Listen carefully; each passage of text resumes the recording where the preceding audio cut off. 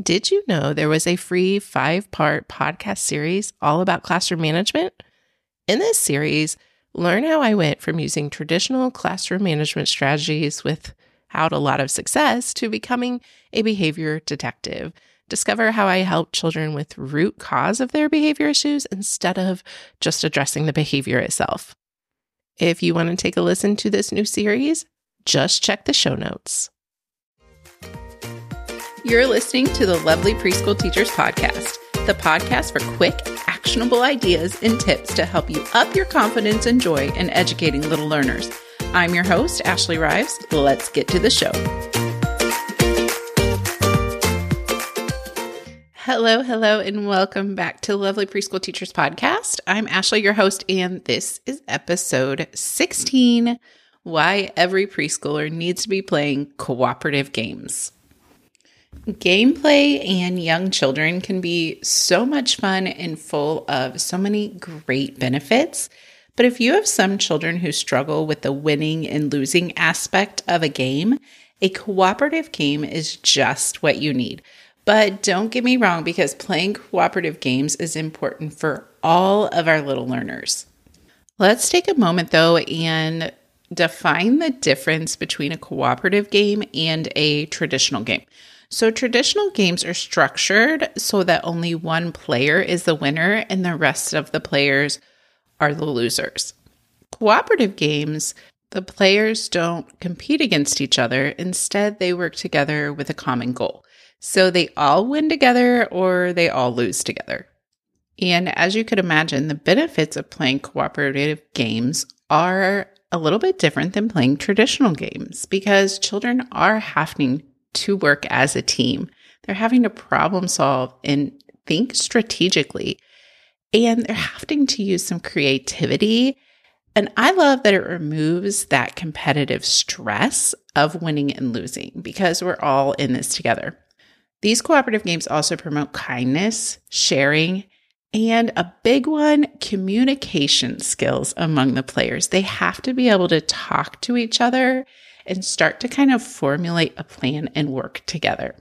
And it also helps develop some empathy here because they're starting to understand what it may feel like when they all win or they all lose. And if you're thinking, wow, those sound like some hard things for our preschoolers to be doing, is having them work together as a team, I urge you to try out a cooperative game because I think you will be surprised how well your preschoolers do with it. Now, you will be right there and you will be guiding them and helping teach them and coach them along through this game. This is definitely not something that they can play by themselves, at least not until you've played it with them several times. But you will be surprised at how well they can do these big skills like strategic thinking and problem solving and communicating among each other. And my very favorite maker of cooperative games for preschoolers specifically is Peaceable Kingdom, because not only are they able to make these amazing games that keep kids interested, help them practice all these amazing social skills and game playing skills, they also add in some academic skills like counting and colors and shapes. So you're packing so much goodness in one game. So if you have never tried a cooperative game or maybe are looking for some new ideas, I am going to tell you about my favorite cooperative games that we love to play in our classroom. And all of these are created by Peaceable Kingdom.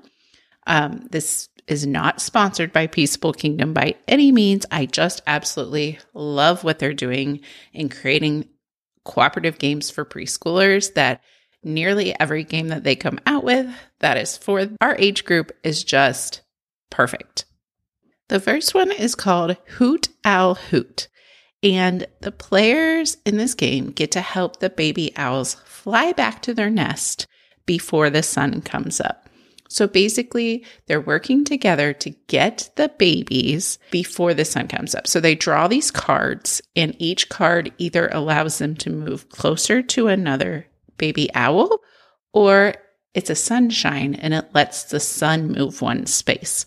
So if the sun gets all the way to the right side of the board, before they have all of their baby owls back in the nest, then the son wins. But if the team can get all the baby owls back in the nest first, then they win. Now, I feel like I need to take a minute and just warn you a little bit because the excitement and decibel level of playing these type of games gets incredibly loud. It's fun to see, it's hilarious, but I don't want you to be caught off guard.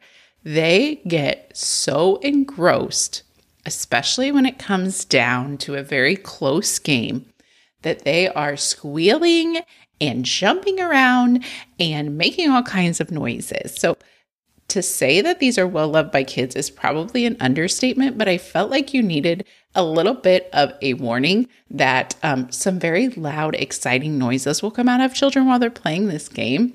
You'll love it, but just be ready for it. Another game we love is called Count Your Chickens, and the players in this game help Mama Hen collect all her little chicks and get them back to the coop in time. So if everybody can get those chicks to the coop, then they win. This is another one based off the same type of concept as Hoot Owl Hoot. So playing them kind of back to back is helpful because they start to understand the concept of the game and are able to play it a little bit more easily.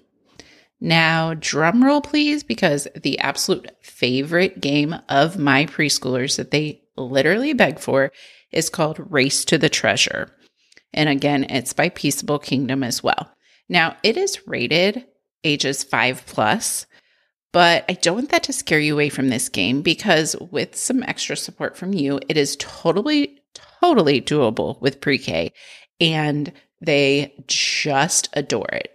The structure of the game is different from Hoot Owl Hoot and Count Your Chickens by a little bit, but I think the characters in this game is what makes it so exciting for them. So basically what they do in this game is there are 3 sacks of treasure and there are 4 keys. And so before you start playing, you roll some dice to figure out where on this grid of a game board you put the keys. And so the ogre has a special path to get to the treasure. And as you play the game, you have a path to try to get all the keys and get to the treasure before the ogre gets there. So there's cards involved. You're pulling a card. You either get a path card to help you get to a key and work down the board, or you get an ogre card. And so when you get an ogre card, he gets to go on his path. So the goal is to get all of those keys down to the treasure and to the end spot before the ogre. And this is definitely one that is shrill scream inducing. So just be ready. It is definitely their favorite. Again, I think it's because of the ogre, and it's fun to see some of them sometimes root for the ogre because they feel kind of bad for him and think he should get the treasure every now and again too. There are also a couple of Peaceable Kingdom games that are on my list.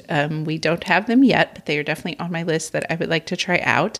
And that is Pick Me Up Piggy and Snug as a Bug in a Rug. So those are some other options for you as well that I have researched and think will be fantastic. If you're wondering when we play these games in the classroom, I will say that I generally do not start any sort of formal board game play until I've seen that children are pretty self-sufficient in centers, and then we play them during small group. And, you can definitely use this as skill-based time because many of these games are focused on skills. Plus, they add in so many amazing other components. So we play these in small group, and obviously not all the children can play them at once. They're usually about 4 players that play. So sometimes this makes the same game be played multiple days, and sometimes I'll just pull, some name sticks to see who gets to play first because many times they really, really want to play these games. Even though they're pretty engrossed in play in the centers, they will run to come play these games once they figure out how fun they are. So we play them in small group, 4 kids, and then if I don't have enough time, then I'll go towards the next day and pull the next 4 kiddos to play as well. And I find that sometimes even the friends that aren't playing stand and just watch because they've just got to have more of these games. And that's pretty fun to see too. So let's take a moment to recap on the absolutely amazing benefits of cooperative games. Teamwork, for sure. Creativity, problem solving, removing that competitive stress, being able to have some communication among players is a big one. Kindness, sharing, developing empathy, and then, of course, being able to bring in some of those academic skills as well. So you're hitting so many areas when you are doing cooperative games.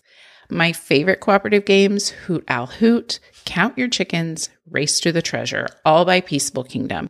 And you can check out the Peaceable Kingdom website at the show notes. I went ahead and linked it there so you can check them out as well. Just head to www.lovelycommotion.com/episode 16. I'm hoping you will give some cooperative gameplay a try, and hopefully you'll be hearing those exciting, exhilarating screams in your classroom as well. Have a lovely rest of your week. Thanks for listening to today's episode. If you enjoy this podcast, please share it with a friend. This helps me spread the word and help more preschool teachers just like you. Keep being lovely.